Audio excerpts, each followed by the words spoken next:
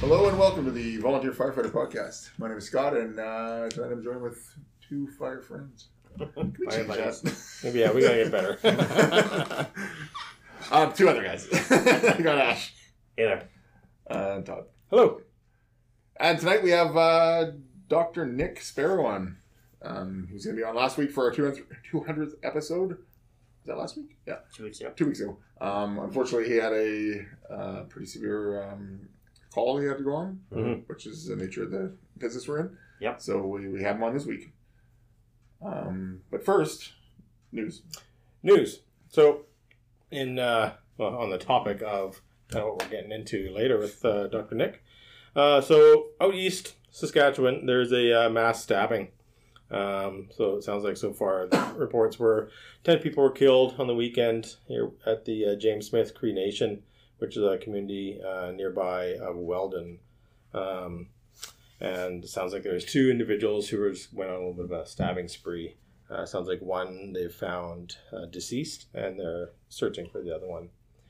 So pretty tragic. A lot of people lost their lives, a lot of families affected. Yeah. And again, thinking of all the first responders, it's a small community. What that response is going to look like, that is a mass casualty event. Yeah. Sure.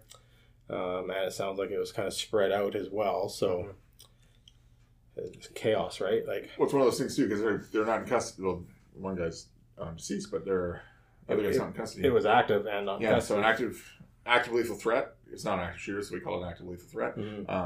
And they were... so the response time is going to be different, right? You can't just roll in there. So it kind of goes to that rescue task force, roll into police, armor, all that kind of stuff. It's definitely... It's more and more nowadays that you're gonna need to be prepared for that. Yeah, and we've talked a lot about it in the past, like we need to start thinking outside the box a little bit for this as our departments with this rescue task force mindset, right? Yeah. On how to respond to these events more effectively, and that's definitely one way to do it. Because these aren't big cities, it's happening. No. Yeah, I think that's the big key thing to think about there is that this isn't like the big events in these big cities. It's more of a rule setting, which again comes back to that response. Yeah. So you don't have the resources to pull from like these larger cities have. Yeah. Yeah, so our thoughts are with all the families involved and all the responders involved. Right. Absolutely. Okay, without further ado, I guess we're going to bring Dr. Nick on. Dr. Nick Sparrow, we first met him when we went to the ATAC conference out in Nelson, British Columbia. Todd had told us rumors about this crazy medical doctor, ER doctor that ran first responder calls as a emergency doctor. Emergency response physician. Yeah. Emergency response physician. And as far as we know, he's the only one in Canada that does that. Model is, I think, BC for sure. BC for sure. We don't know the rest of the areas. Yeah. So he basically has a pager on him and gets paged out just like any other emergency service. Yeah. Obviously, it's not a high-paying gig. That I'm assuming. No, it's a charitable society. Yeah. Yeah. So he does it because he loves to do it. And then we re-met him when we went to the RTAC conference, or RTAC course, I should say. Todd and I and a couple others went. That's where we did a bunch of high fidelity sims and the infamous Armageddon, the Armageddon scenario. Yeah. Mass casualty. Yeah, mass casualty incident. Yeah. And then after that, we've just kind of been getting in touch with him. He's helped us out with some stuff, and it's nice having him on every once in a while just to talk about what it looks like in the medical field right now. So. And just his passion for pre-hospital care and providing that care in these small rural areas as well, right?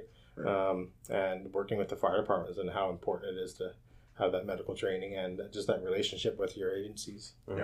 Yeah, really good. So without further ado, Dr. Nick Sparrow. Good evening, how are you?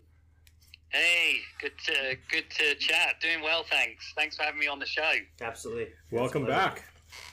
Yeah, thanks. I was bummed to miss number 200. I know. Yeah. Well, those things happen. Yeah. Life and jobs. Life and emergencies. Emergencies. Kind of what you do. Yeah, no, it's good. It's good to be on the show. Thanks for having me. Yeah, so I think the last time we had you on was episode 78, which was quite some time ago. Yeah. A year and a half, 2 years ago. Mm-hmm. It was pre-COVID.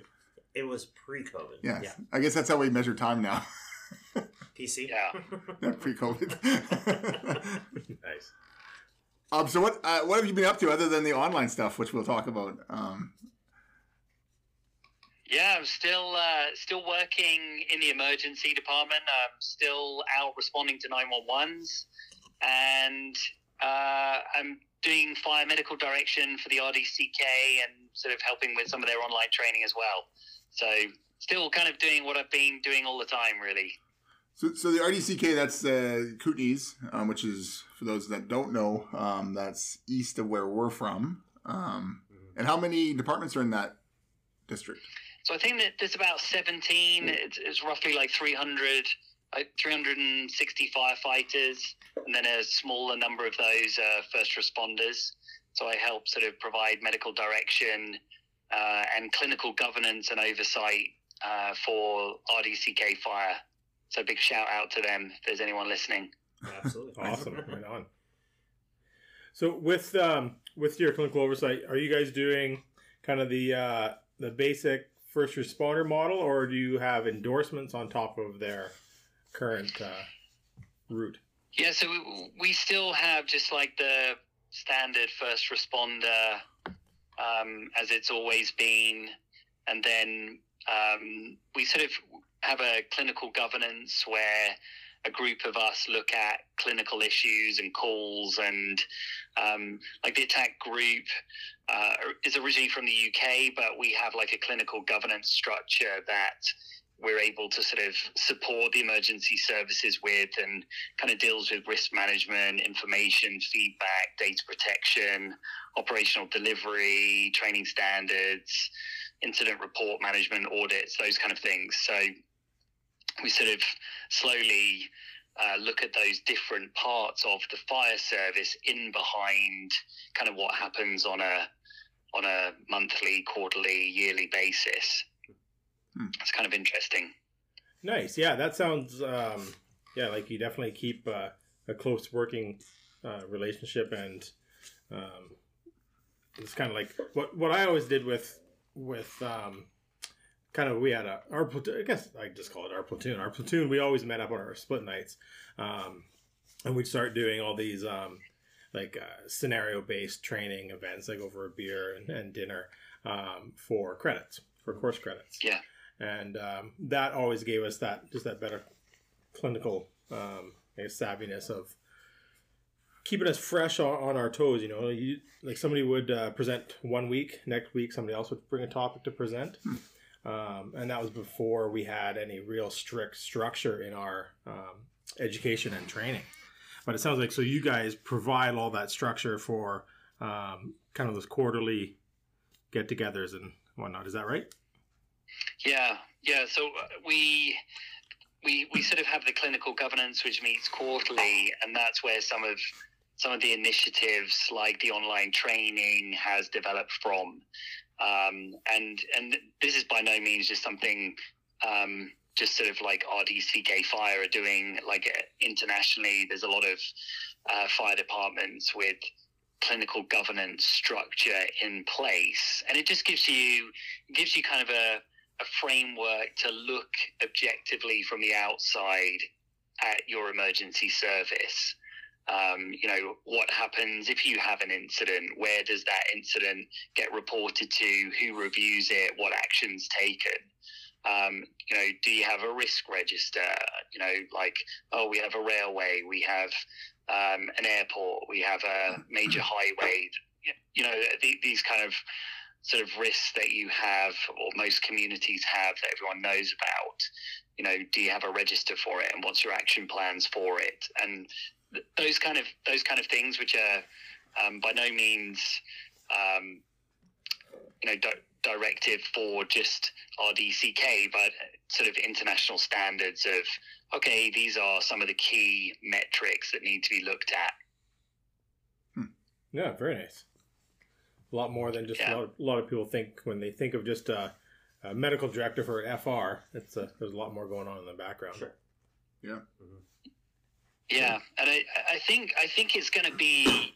I think it's actually going to be the future. I know we've sort of talked about, in the past, a little bit about kind of medical direction and stuff, but like a lot of these sort of standards and things come out of lessons learned from different countries. And I know you guys came and did the RTAC course, but it kind of goes back to. Do you remember the case about Stephen Lawrence? It was a young guy from the UK who, it was a racially motivated attack. He was attacked by 5 males in London and stabbed twice and died actually within 12 minutes of being stabbed. He was stabbed above the clavicle, I think on the right side and on the other side, and basically hit the subclavian artery, internally bled and externally bled, and punctured his lung as well. It's a tragic case. And there was because it was a racially motivated attack, there was a huge investigation, and every single person that was called to that scene was investigated, and there's a big report that was written by the McPherson, I think it was a judge, McPherson. I may have misquoted that he was a judge, but he investigated it and sort of came up with some fairly, I think, damning summaries about training and first aid training and treatment, and saying it was wholly inadequate. And the individuals, it was actually police officers who got there first, they were, their actual individual first aid records were pulled. It was really very interesting. So with the RTAC is something that like some emergency providers in the UK do, police, fire, to keep updated with like some of the major things, and obviously it's tracked. So if there was a case again where police officers are called into court, then they have a record. Oh yeah, we did this training on this time and we covered this, and that's kind of where the clinical governance piece comes in, and sort of where some of the background for the RTAC comes in. Right. Yeah. No, that's. I think that's pretty important. When you start thinking about, we actually had similar conversations about our FR trainings and stuff in our departments, because our current department, we're not doing first responder. Yeah, we may in the future. We don't quite know yet, but currently we're not. However, we still had everybody trained to the FR level as a standard, right? That's our minimum standard through our programs. And that still gives us the ability to provide that level of care if needed on our accident scenes, etc., right. Whatever we may fall upon. Mm-hmm. And at the time, similar conversation, guys would say, well, we're not doing medical responses, why do I need this? But, there's still that overlap of motor vehicle incidents. What if there's a delay in EHS resources prior to you dealing with this patient, on whether it's a car crash, fire, pulling somebody out, or one of our own members, right? Collapse, anything that. Yeah, numerous things. So everybody needs to have that standard. And then once they realize, okay, they understand why, it's I guess it's a bit more receptive. Mm-hmm. But. Yeah, definitely, and I think the kind of interesting bit is it's all great until someone tries to sue you, and then everyone gets taken to town, and you get subpoenaed for, to court, and it happens, as you know, I respond as a physician in the field, and I've been subpoenaed to court a couple of times, and have been subpoenaed in the past as well, and it's just really, really important that things are documented well, but also that you have proof of like your training. So for me as a 911 physician, we have to do quarterly critical skills. So you have to get someone in, I have to do a couple of hours of training, intubate a couple of mannequins, go through either massive hemorrhage and an airway, or I'm going through kind of respiration, head injury and others, and sort of mixing it up every 3 months. Nice. And it just kind of...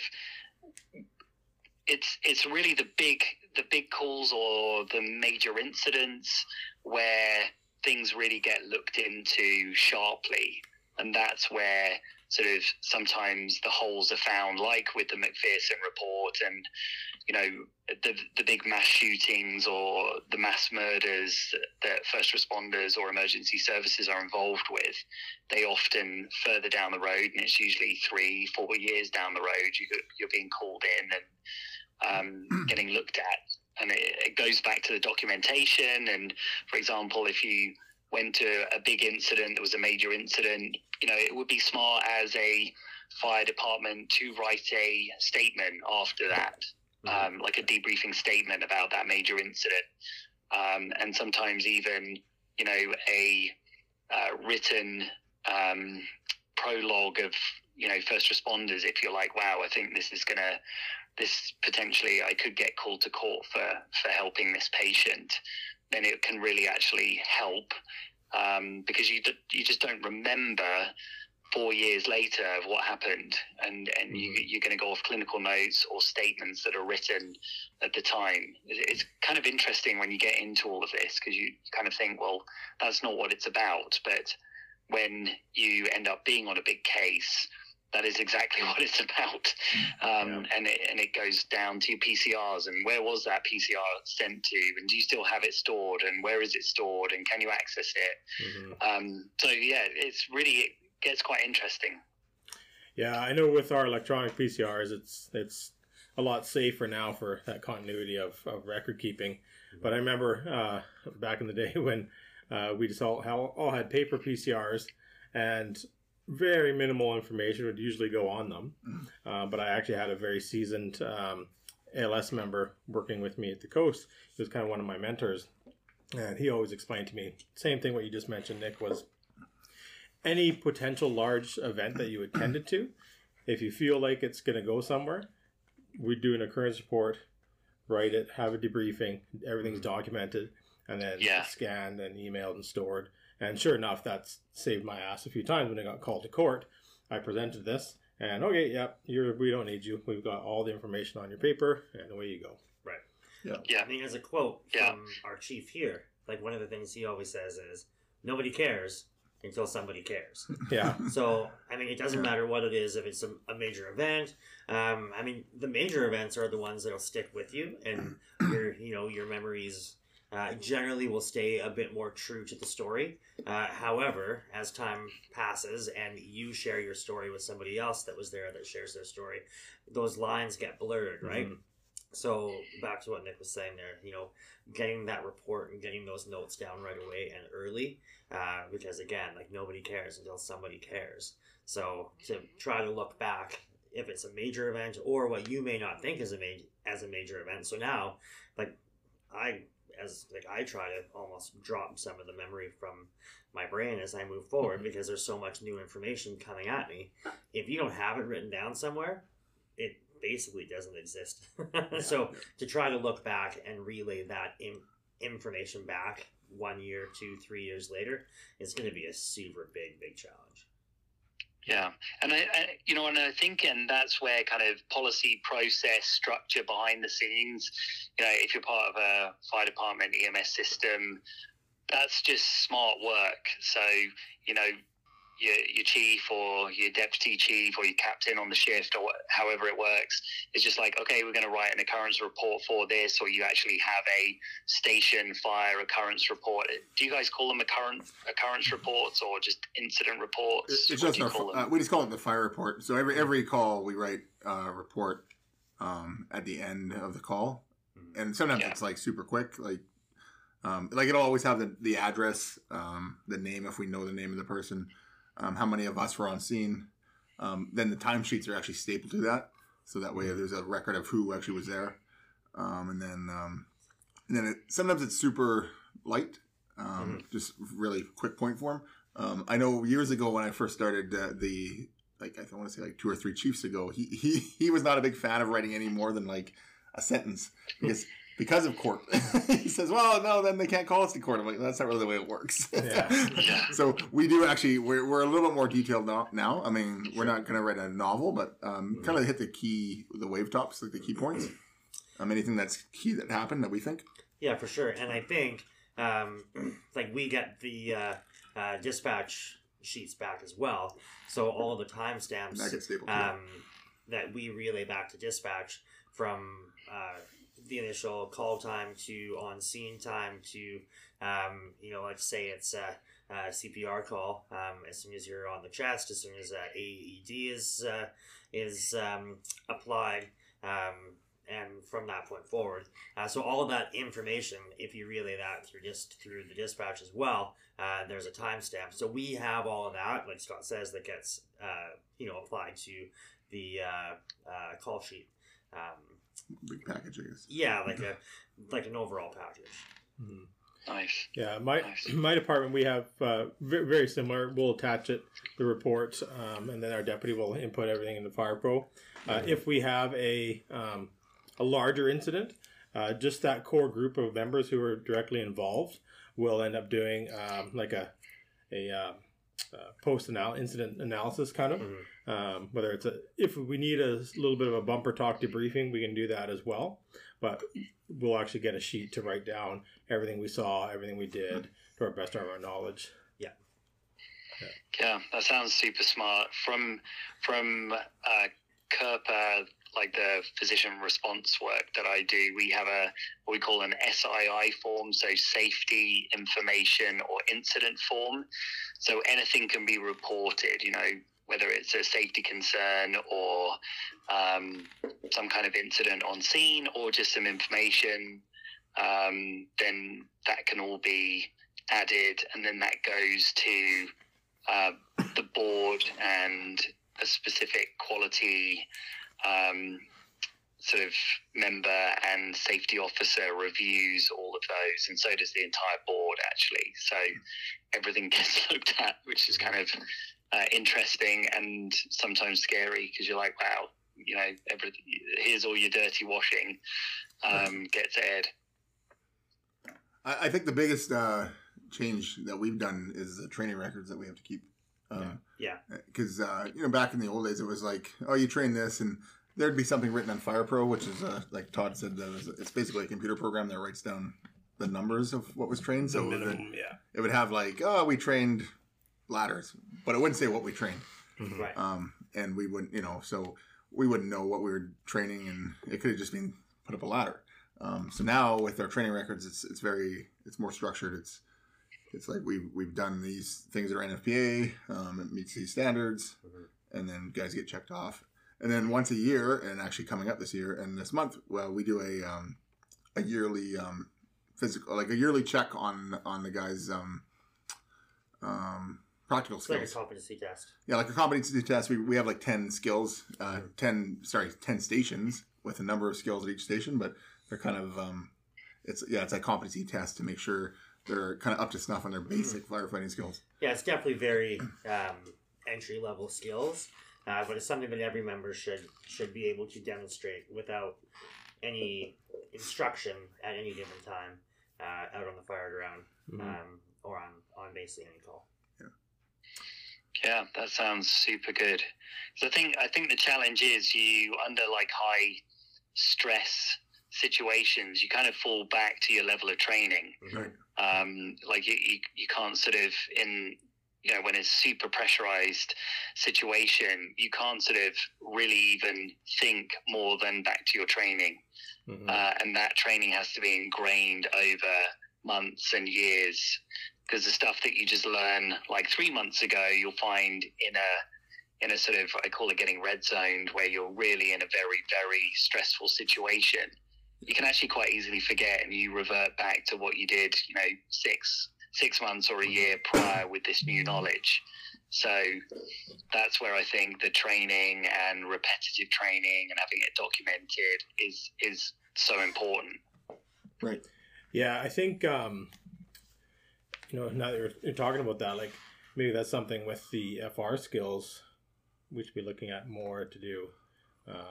And like we always do FR training. So training, like tie it into practice nights, but maybe steer it a little bit more to the key, like the major interventions that you could be doing, right? I guess that kind of takes us to your online RTAC. Because actually, can you explain it, and then I think maybe my question will be answered. Yeah, so we used to do the RTAC course, which was like a 3-day course, and then COVID came and threw a big hand grenade at it. And during that 2 years, I essentially came up with the attack group an idea of putting it online into modules. So, in fact, RDCK Fire are going through the RTAC core content with a few additional things, and we've kind of labeled it the Integrated Fire Medical Training Program, which is essentially RTAC core content with some specialist modules. But essentially, it's a 2-year training for firefighters to go through medical training, and there's basically 10 modules in the first month, and 10 modules which are being completed. Like I think there's only 3 or 4 more to complete, and then they will have gone through 20 modules over a 2-year period, and then that will just repeat and recycle over again. And within those modules are CPR and basic life support skills every year, and it goes through massive hemorrhage, airway respiration. And so on a particular month, you're going to know, okay, this is our massive hemorrhage month. This is all the information that needs to be reviewed, and this is actually what you're going to cover in training, and it's going to be all the practical skills. So, application of a tourniquet and wound packing and hemorrhage control. And so you'd know on your first responder night, oh yeah, we're going, and we should have looked at this over the past month, and we're going to be doing massive hemorrhage critical skills, and everyone gets signed off on that. And then at the end of the 2 years, it's like, okay, Jimmy, the firefighter, did massive hemorrhage module. We can see when he logged in. We can see when he finished it. He answered some questions, which are pretty basic, and then went to training and did the training. And then you have sort of two spare months where you can either catch up on modules that you've missed or do some other training. But that's what we've been rolling out with RDCK Fire. So it's called the Integrated Fire Medical Training Program, but it's essentially the the RTAC core content with some specialist modules added, and that can obviously be tracked. So if Chief wants to say, hey, I want to see all of what everyone's done, then we can bring it up and track and show what training they went through. So that's just kind of what we've been doing in the background. So that's ongoing. So like if you pass the course once, it just doesn't say you pass the course once. It'll keep tracking what you've done. Yeah, I think at the end of the 2-year cycle, we've just, I don't think this is a top secret, we just submitted it to EMLA licensing, and we just have to send them one bit of information, and then that will be approved for 16 credit hours. So at the end of that 2-year course, of basically sort of 20 modules, firefighters will be able to apply for, or they'll get certificated for doing the RTAC core content online and get 16 hours of credits, which is maybe not that, but it's kind of useful for CPD for first responders. But if you happen to be also a paramedic or you're working for BCEHS, then you've just gone and got 16 of your credits over, a 2-year period. So it's kind of like a double whammy. Because we have quite not an insignificant percentage of firefighters who are also paramedics within the RDCK, because it's such a big area, and fire and paramedics work together, and in small communities we all help out each other. We don't fight each other. So there's a lot of paramedics who are signed up at local fire departments, vice versa. And I guess for those that aren't from BC, what we're referring to by credits is when you have your license through our medical board, certain licenses, whether it's entry-level paramedic to advanced care paramedic, you need a certain number of credits to keep your license. And there's a list online of credits you can use towards your license. Yeah. So I know I have 20 to do because I'm EMR, but you have more, I think, don't you? No, it's still the same. It's 20? It's 20 credits across the board, depending on how you get them. Like Nick said, you can use his course to get 16 of them, Right. and vice versa. And then we have 20 patient contacts is the bare minimum as well. Right. Yeah. Yeah. So it's a different system here in BC, but Sure. So Nick, on the RTAC course online, I mean, I wasn't lucky enough to join the guys when they came up and took the course pre-COVID in person with you. Those final day, like the final day, the Sims were like they still chat about them. How like awesome it was. Like what was the last one? Armageddon or something, Armageddon, yeah. right? And we've kind of modeled actually some of our scenarios off of a bit of that as well. So that in person feel, getting everybody together is there thought. So once people take this online training, is there any in person aspect to it to kind of follow up now that we're coming into fall, we'll see what happens, but this heading towards a post-COVID or a living with COVID environment that we're in now? Yeah, the way the course is kind of structured is as a hybrid course. So if people are like, yeah, I really want to do all the scenarios. What we did before was like a 3-day course, and we would teach all of the core content on the course and have the critical skills, and then we would have scenarios kind of slotted in the different time zones.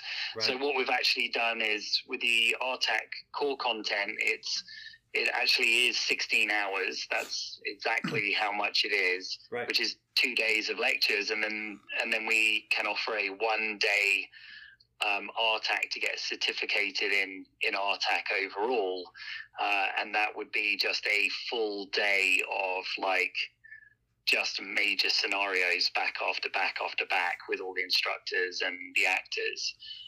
So it's just a different way of delivering it, and Sure. probably an easier way for North America, because I mean British Columbia is like 8 times the size of the UK, and that's just our province, Sure. let alone Alberta, and it just North America is massive. So how do you sort of do these big 3-day courses, and it may be that we can sort of get little satellite training centers where we train up people to run people through scenarios, and actually we can deliver the RTAC now much more effectively and put people through their paces. Yeah, I mean, I think that's genius. Just like you're saying there, we like our province is so vast and spread out. Like how do you get that that level of training? How do you get that reach? I think it's awesome for us when we can travel up to the Kootenays and come and see you. But not everybody can travel, so taking that to an online presence and getting that information out to the masses just gets that reach, all over the province and then beyond. It's an awesome step.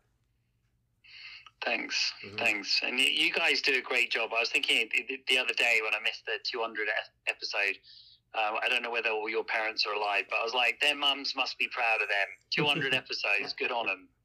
I don't think my mom knows what a podcast is to this day. She's like, what now? Yeah. But I think we need community, don't we? Like as a group of emergency providers. And I think sometimes we kind of miss out on community. And I think, I actually really enjoyed Zoom. I know it's not like the same as being in person with your colleagues, but actually Zoom opened up now the ability to talk to people internationally on conferences or webinars.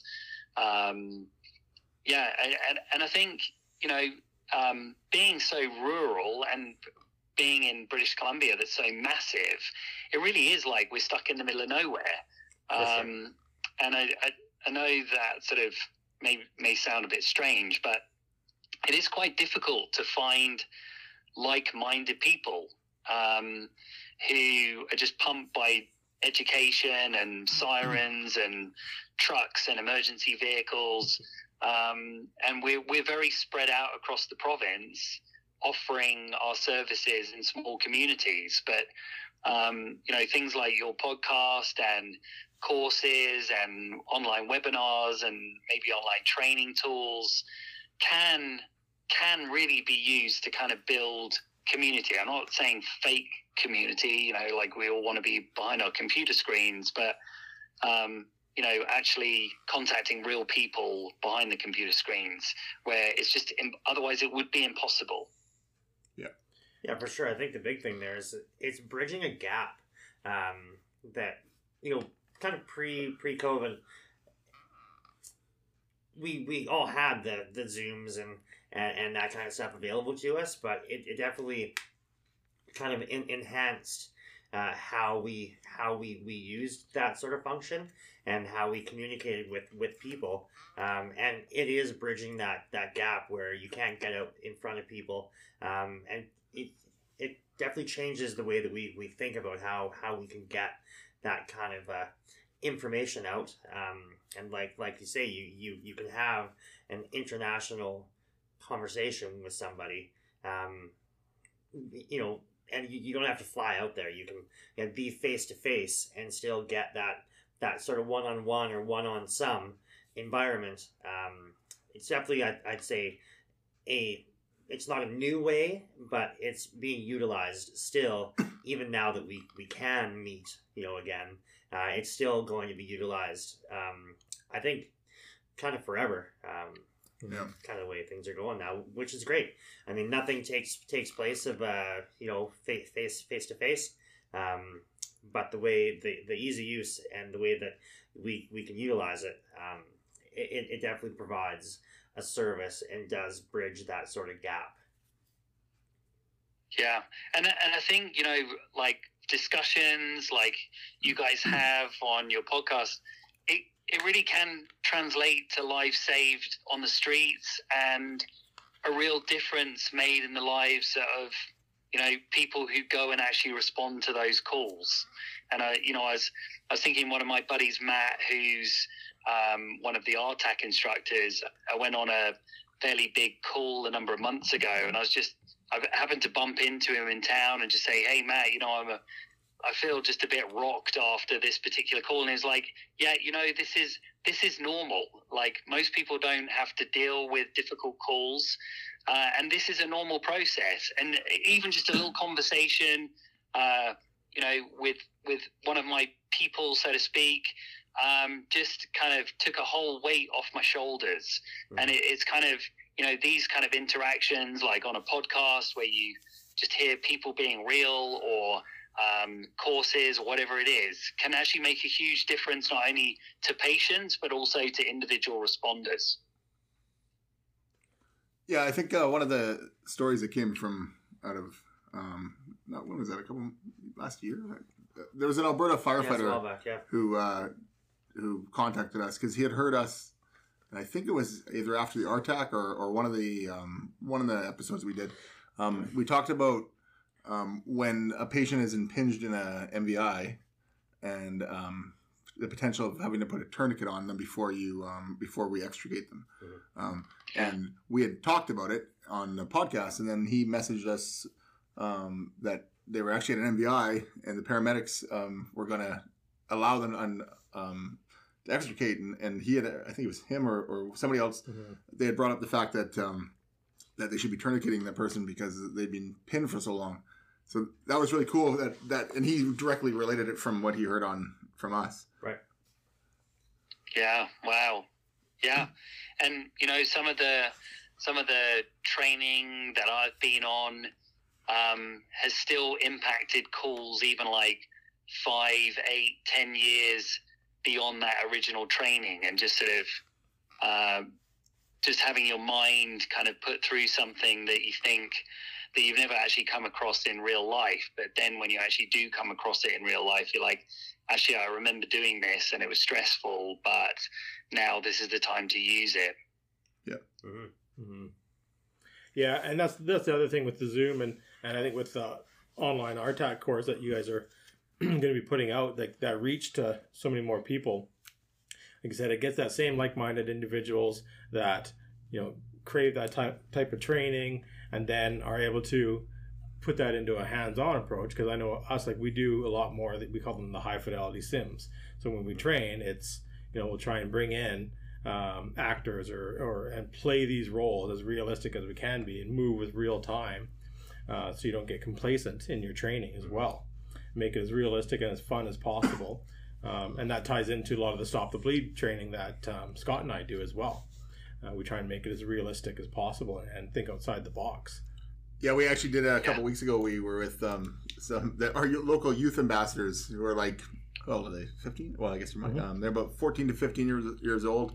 There was 13 of them. Yeah. So Todd and I went up and taught them Stop the Bleed for about, like, we're a shortened version of Stop the Bleed, and then we actually tied that in because we were inside a elementary school with them. We actually tied it into dealing with an active shooter. Mm-hmm. Because it was probably a month after the Uvalde school shooting. Mm-hmm. So we tied it all in, and we actually taught them some of the run, hide, fight stuff from my line of work. So we tied it all together, and a few of them actually had to leave the room, which was interesting. Just because to us, we see this all the time. We're always thinking about this, but we don't. Mm-hmm. I guess sometimes we forget that when you're 14 or 15, you're not prepared for that kind of reality. Yeah, even with the fake, like we had some fake wound packers and some fake blood and stuff with quick clot and just food coloring that works great. Yeah, sure. And that was too realistic for a couple. Yeah. Mm-hmm. But you know, a big thing with that, and after we had a chat about that, after you guys put on that shortened course.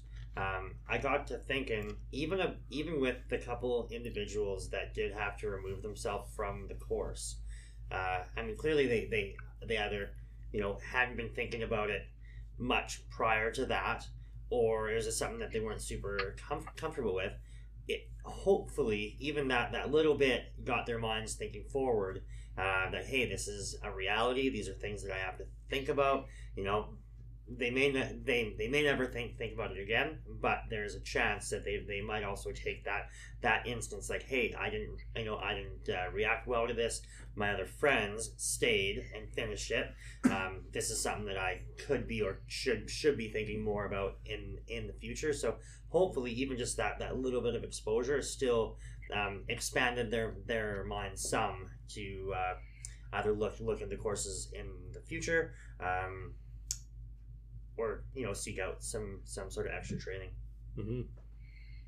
Yeah, and I think you're right, because, you know, some people don't ever think about these things and don't think about the emergencies. And, you know, I remember reading this thing about people instinctively go out of the exit, the door that they came through, so they will run for the exit. But people who have kind of been thought about kind of major incidents and extreme dangerous situations will often choose a different exit because they know everyone's going to be running for the same exit. Sure. Or that they came through. So, you know, some of the big shootings or nightclub fires where people have survived, it's because they've gone out not the way they came in. Right. And you know, if you don't even hear that realization, you would just instinctively panic and run back the same way you just come in. Yeah, absolutely. I think that, like, that comment separates a vast majority of people. The average person, like you say, walks in. It doesn't matter what it is. If it's a school that they've walked into 1,000 times, if it's a business or whatever that they're walking into for the first time, I would say the quote average person walks in and does their business. The fewer variety, which I think we all are probably scanning the room, and you're picking apart those alternate exits and whatever it is. Like, it doesn't matter how mundane the task is. You're always kind of scanning the premises of, like, what does this building, what does this, you know, box that I am now in look like? And that's, I think that comes from our line of training and just the mental state that we're all in now. Yeah, I know, it's super crazy. I was walking, I have lots of kids, so my wife was actually taking our eldest kid off to university. the next one down was working in Starbucks, so I had the 4 smaller ones, and we were walking in the shopping mall. I was like, if there's some kind of incident, we're going to run into that shop, and we're going to go to the back of the shop, and just hope that we can get out. And it's kind of crazy the way your mind works. But I think this is, we're kind of being programmed a little bit as first responders to see the world in a slightly different light. And hopefully as we get older and eventually retire, we'll soften and not think about those kind of things. But definitely we are wired a bit differently. Yeah, I know. Sometimes when I'm sitting in the movie theater waiting for the movie to start with my one of my sons, I'll sit and I'll say, "Hey, where's the best exit to go out right now? If this was to happen or if that was to happen." We don't sit and watch the previews. Watch the previews, but the whole, like, they play those games now and stuff on the big movie theaters. Yeah. So we talk about exits and strategies and stuff instead. Sure. And I'm probably scarring them. Yeah. No, I think it's we're definitely programmed slightly different, but those kind of things actually save lives in the moment. Yeah, absolutely. I know my wife always gives me a hard time because when we're going to whatever, if it's a concert or if it's a restaurant, I'll say, "Oh, how about that table over there?" I'll pick a table the back of the wall with my back, so I'm looking at the entranceway, so I can go out another way. But we'll be safe. I have to sit with my back to the entrance so that I'm just looking at my wife. Otherwise, like, I think she'd probably get upset that I'm always scanning around. Yeah. So I guess a little bit more on your online course. So we've had a chance, some of us, to take a look at it. I think that one of the cool things, there was a bunch of things I like about it. One is you can just do it when you want. So like I said earlier, if I have a slow morning at work, I'll just start it up and do a couple things on it because it's related to my work a little bit. So I can kind of justify it, I guess. Also, it gives me ideas for things to do in the fire service, and it's just a good skill. It's a good refresher because, like I said, a few times I've come after I've reviewed one of the modules, and then we've had a call later that day, and I usually say to one of the captains, I say, "Oh yeah, there's I just reminders, like basic reminders of like questions to ask before putting someone on oxygen, like do they have COPD, things like that, things I know, but you just need the reminder once in a little nudge." I think the other cool thing is the fact that your face is at the bottom of the screen talking, because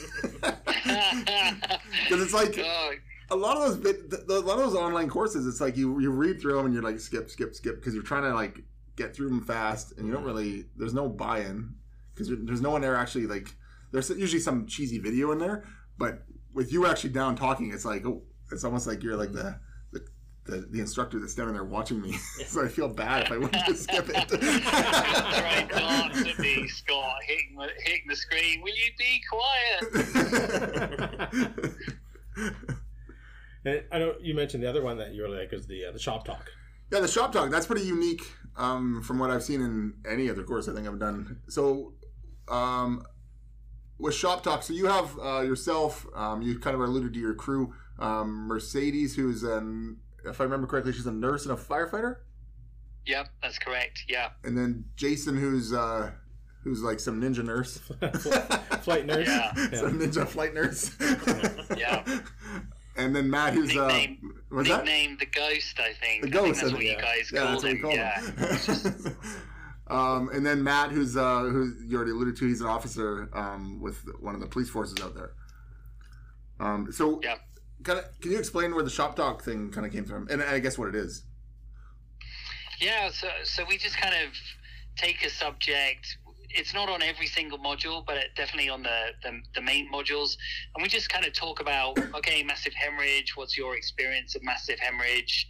I was even thinking just before we kind of had this call, like, gosh, how bad things are happening in Saskatchewan right now with so many people being tragically stabbed and so many people lost their lives, and the just again, sort of thinking major incidents and stabbings and things like that.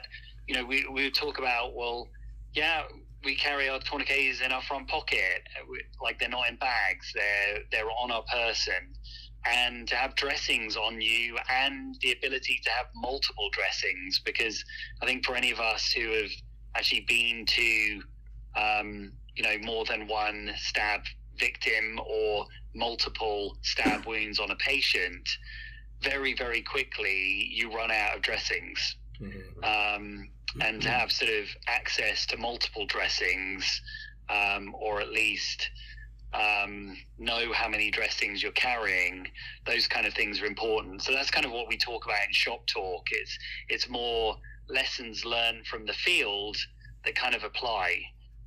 So, you know, Matt's carrying his tourniquet on him, I've got mine in my front pocket, except I think on the one I'm talking about, massive hemorrhage, this was like the onset of COVID. So at that point I was responding in a Tyvek suit, which was just a nightmare for like getting anything out of any pockets, because you couldn't. So had to change my kit and put it into a readily accessible bag. So just kind of conversations like that, more rubber hits the road conversation about how we personally manage things like massive hemorrhage, and lessons we've learned from you know, some cases that we've been on. Yeah, I think that's huge. Like when you're learning, and not even just learning, just in general, like a general shop talk amongst firefighters and medics, like, you know, like I've always carried in our trauma kits is multiple little kits inside, a lot more modularized, and that worked really well for my partner and I at the time. Whereas at the time, the service, we just had these big boxes with kind of everything in it. Now, of course, we have everything's more modularized, but even when, like, Ash, Scott, and I we did a lot of conversations when you guys were starting your FR program, and we talked about, this is what I've seen in the past, this is what works, this is what doesn't work, and then you kind of build your kit that way. And same with us when COVID hit, you know, everything started getting pulled out of the kits, and our vitals were in a separate monitoring bag that you could clean, and you're not necessarily taking everything into the hot zone, if you will. Yeah. So it does get quite challenging sometimes on how you carry things. And then I don't know how many even just ambulance jump kits I've opened up, and there's one tourniquet in it. Yeah, I'm still seeing that. Yeah. So I always bolster all my kits and ambulances up with more devices, right? Yeah. But it's important to have that shop talk to talk about, hey, this is the stuff we've seen in the past, and this is how it's kind of caught us with our pants down a little bit, and how we've reacted to it so it doesn't happen again. Yeah, for sure. I think that's key. All of the info in the world is not useless, but it's hard to take learned information, learned skill set, if you can't apply it to something that happened like in the real world. So that's kind of what we do here. Yeah, I guess we are, like, our podcast is like a bumper talk or a shop talk. That's the entire purpose of this, is like we debrief what happened in our lives over the past week or whatever it might be. Or even just thoughts. Or even just thoughts. Yeah. Like whether it was an event somewhere else in the world that got us thinking. It just gets our sort of creative juices flowing, gets us thinking, throwing ideas back and forth, which might trigger a couple other people to get their thoughts going and a little away from like the norms that they would be thinking about, right? So if you can take some of that skill set learned, throw it into a shop talk, throw it into a podcast, whatever it is, and that, hey, like, this is what worked for us because of XYZ reason, it gives added buy-in. Mm-hmm. Definitely. And like I call it kind of mining gold. Like you pick up a book, whatever the book is, there's usually some little nugget of gold that you can mine from it, for life or for practice or whatever it is. And the stuff that does really well and keeps people engaged is multiple nuggets all the time. And for me, it's often listening to people who have like gone through particular incidents, or like how do you keep all your kit like on a track all your expiries of all your kit, and I'm not plugging an app, I haven't made the app, but like for Kerpa we use Expire 365. It's a little app, it costs $5. I don't know who the guy, I think I emailed him once because I had a thing was setting up, but like all of my truck kit is an Expire 365, so I know what kit's expiring. It's a bit of a pain to put it in there, but I've got an app on my phone. And it's like, wow, I wish someone had told me that I could use this. And what are other people using? Just sort of throwing that out there. I've got no plug with Expire 365, just in case people are like, oh, why do something pull that one out of the air? But it's stuff like that I think are little gold nuggets of just stuff that you kind of learn and you pick up and you find a way of doing it, and then realize actually, or maybe no one actually keeps an expired list, or maybe you do and it's on a spreadsheet, or maybe it's on a different program. Like those kind of things are super, super important just for the basic running of like EMS period. Right. Yeah, I think recently we had an auto extrication course, and it was taught by some of the guys at Kamloops who they work on the Coquihalla on the heavy rescue, so they're going on multiple MVIs a day. So when they come, they taught us skills, but they were like bread and butter skills. Yep. But some of the little tips and tricks, that's really where the like you said, the money and the gold comes from. Like just even they have a pouch they wear on their hip, the captain or whoever. It's called their tool belt of destiny, and it's literally like it's a pouch with it's got like wire cutters, little screwdriver, just a bunch of stuff that you often need, but it's in a toolbox somewhere on the truck. So the guy who just has it on his hip, and as the guys call out stuff they need, he just hands them the tool and then he gets it back right away. Just even a trick like that, we ended up building one, and it's super handy. We actually used it the other day. Yep. On one of our calls we just had, and one guy that's literally, he had it on his belt, or well, actually I think it fell off at one point, but he had it basically in his hand the whole time, and was just, his job was just to give the tools and to make sure they came back. Yep. It's a super easy trick, but something we hadn't thought of because we just carried around a toolbox with us. Yeah, and I think that's kind of like what I was kind of alluding to about the kind of the community of education, where you can kind of speak with like-minded people and spin ideas and like mine these nuggets of things that you can find usually from people who have been gone through multiple calls or worked in different areas. It can be really fascinating to listen to these people kind of talk about their subject. And I think, the other thing is there's so much information overload to be able to find concise sound bites of it, or like I listen to like Audible, and again, I'm not getting paid by Audible to like talk about it, but for me, Audible has been a huge thing that's changed like a lot of the way I approach life and family, and how I sort of run Kerpa as a charity with just ideas and stuff like that. And it's kind of like mining books for information, but you can put that on twice the speed and speed through it. I think with the RTAC core content, you can speed me up to ×2 or Matt to ×2 and like go fairly quickly through the lectures. But being able to get high yield content quickly, I think, is also a really important piece for 21st century with how much information we have too. So when are you starting a podcast? No, you guys are doing it. I'm just happy to come on and chat. You need the RTAC Shop Talk podcast. There you go. Yeah. I'll just come on your show. We can chat. Sure. Oh man, yeah. If you get us, Nick, Mercedes, and Jason and Matt all talking about past experiences, we're gonna have a double R rating and viewer discretion. Yeah. All right. I think we're almost at an hour, aren't we? Yeah, we are. Yeah. Is there anything else you'd like to add about about anything? I guess the question is, when are your RTAC it's live right now? Is that right? You're online. Yeah, it is live. I'm hearing all these sirens, but I think it's fire. It is live. We're not sort of heavily kind of marketing it at the moment.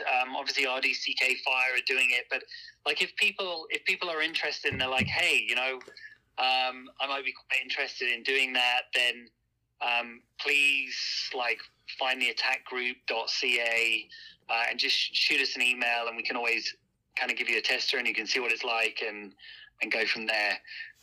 But it's on Thinkific, which is the platform that we use, and the course is there ready to go for people who want to do it. It's just you got to find people who are motivated and want to do it. Otherwise, you're just paying for a course and wasting your money, which is not what I want people to do. I want people who want to take it and hopefully it helps them with the whole point of it is about saving lives and translating some of the information that has been gleaned from years of experience from a guy called Mark Forrest and his team in the UK. And I have to admit, although I work for the Attack Group, their course, the Attack course, I think is probably the best pre-hospital course in the world. I'm not just saying that because I'm part of the company, but their course really is one of the best in the world. And I can honestly say when I went there, I learned so much about pre-hospital from them that I would actually fly back from Canada to go on the course. This was prior to me ever getting involved with them. And I said, look, you need to come over to Canada and share some of these skills. And they actually came over. This was long before Attack Canada ever started. And they came over and, ran a conference and that's how sort of Attack Canada started and the RTAC and we used to do the EMS conference, the EMS Summit conference every couple of years, but COVID came and dropped another hand grenade on that. But we may start it back up in 2023 and maybe get you guys to come along and live podcast it. And yeah, who knows? 2023 is not that far away, but who knows? That'd be really awesome if we'd love to see more Attack Group or an RTAC, I think, in BC.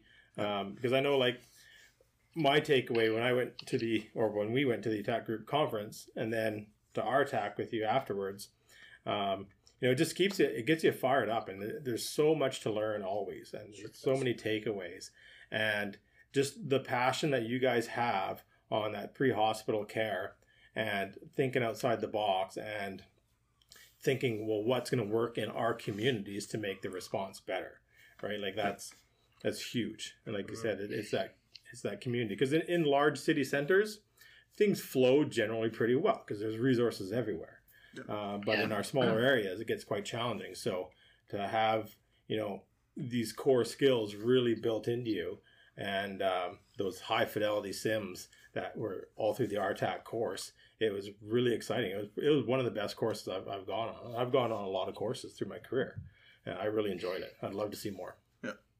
I mean, you guys absolutely rocked the Armageddon scenario, and I still remember that because I still remember you got the tarps out and we put the reds on the reds and the greens on the greens, and it just went like clockwork. It was quite amazing to see.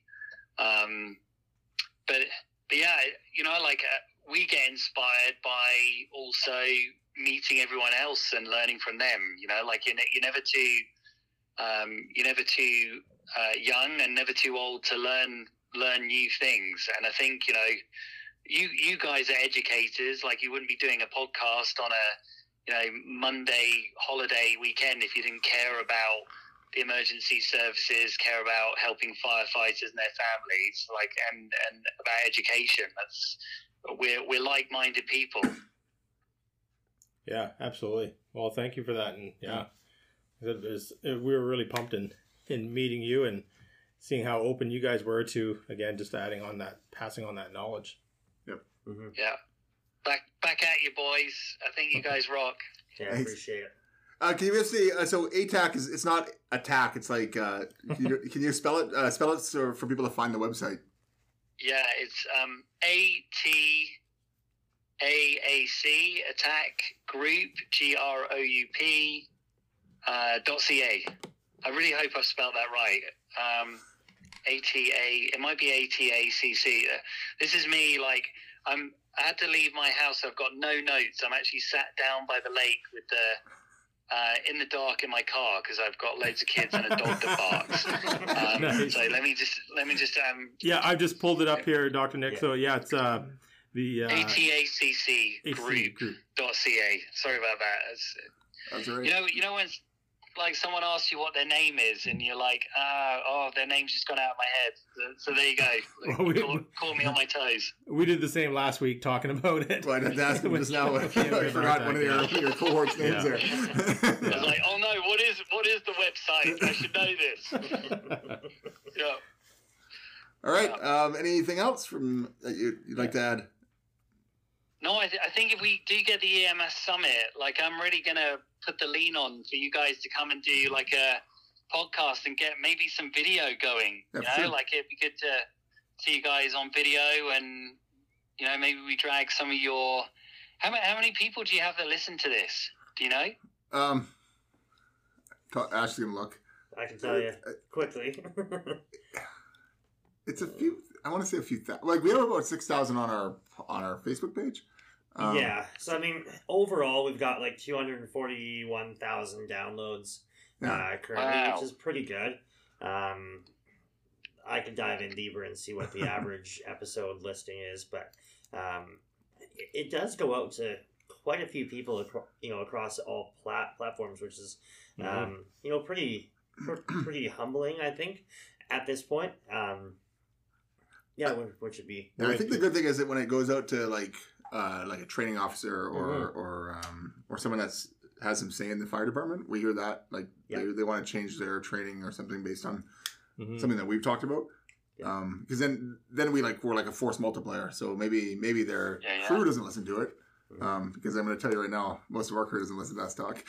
They hear us talk on Thursdays enough. They hear us enough, yeah. So, but maybe they don't know where it's coming from, but they're still getting some of that information, that trickle down effect, which is fine by us. Like we don't care how the information gets out there as long as it gets out there. Yeah. Mm-hmm. Yeah.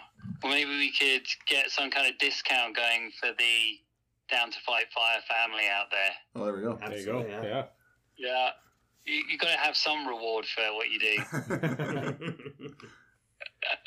Right on. All right, thanks guys for having me on the show, and keep going, keep up the community, keep teaching, keep saving lives. You're a good bunch of lads. Awesome. Well, thank you very much, Dr. Nick Sparrow, once again. We love having you on. We really appreciate everything you do. Absolutely. Yeah, back at you guys. Thanks. Yeah, thanks, Dr. Nick, for once again coming on. Absolutely. Yeah, that was awesome. It's always good having a good chat with him. He's got his fingers in a lot of pots there, and a very very intelligent man with all of his with the things he does with the Kerpa, with the attack group, the RTAC. I never actually asked him if he likes being called Dr. Nick. I don't know. Yeah, right. We've always It's Dr. Sparrow. I think his actual title, not Dr. Nick. I know. It sounds like that guy from The Simpsons. But he's definitely not that guy. Definitely not that guy. It's like the polar opposite. Yeah. Yeah, no, that was really good. Nice to have a chance to catch up. Have a chance to get some more information of the online RTAC course out there. Mm-hmm. Definitely some huge value there. There is, and that's what we talked about with having just that reach, getting that content out to more people. Mm-hmm. It was a very in-depth course. It was very, very fun. And then I think if they could figure out a way to somehow do some like hands-on stuff. Yeah. Mm-hmm. At Well, some you said, point. like train some other people up. Yeah. Yeah, it's kind of always annoying because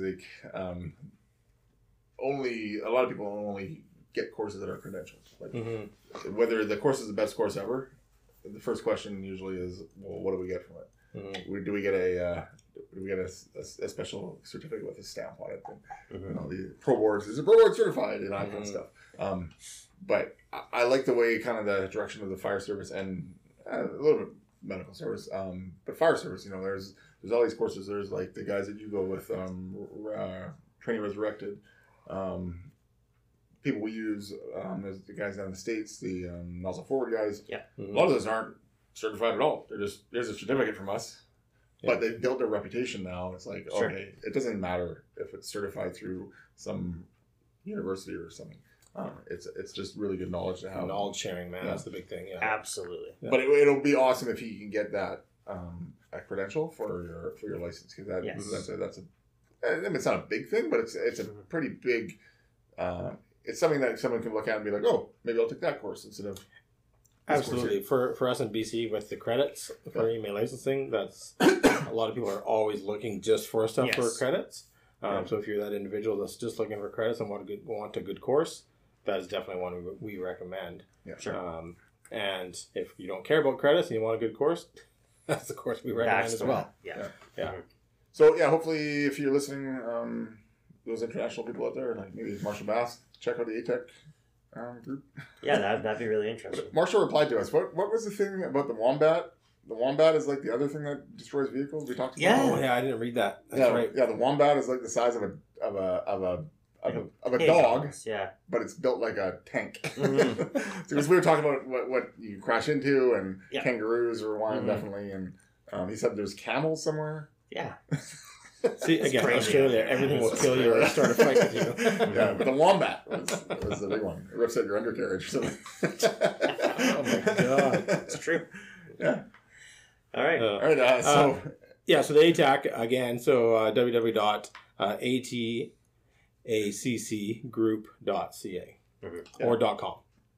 and then in there, I believe there's something about the RTAC online. Yeah, then there's many links. I was on the website earlier. Yeah. Links to RTAC and a bunch of other stuff.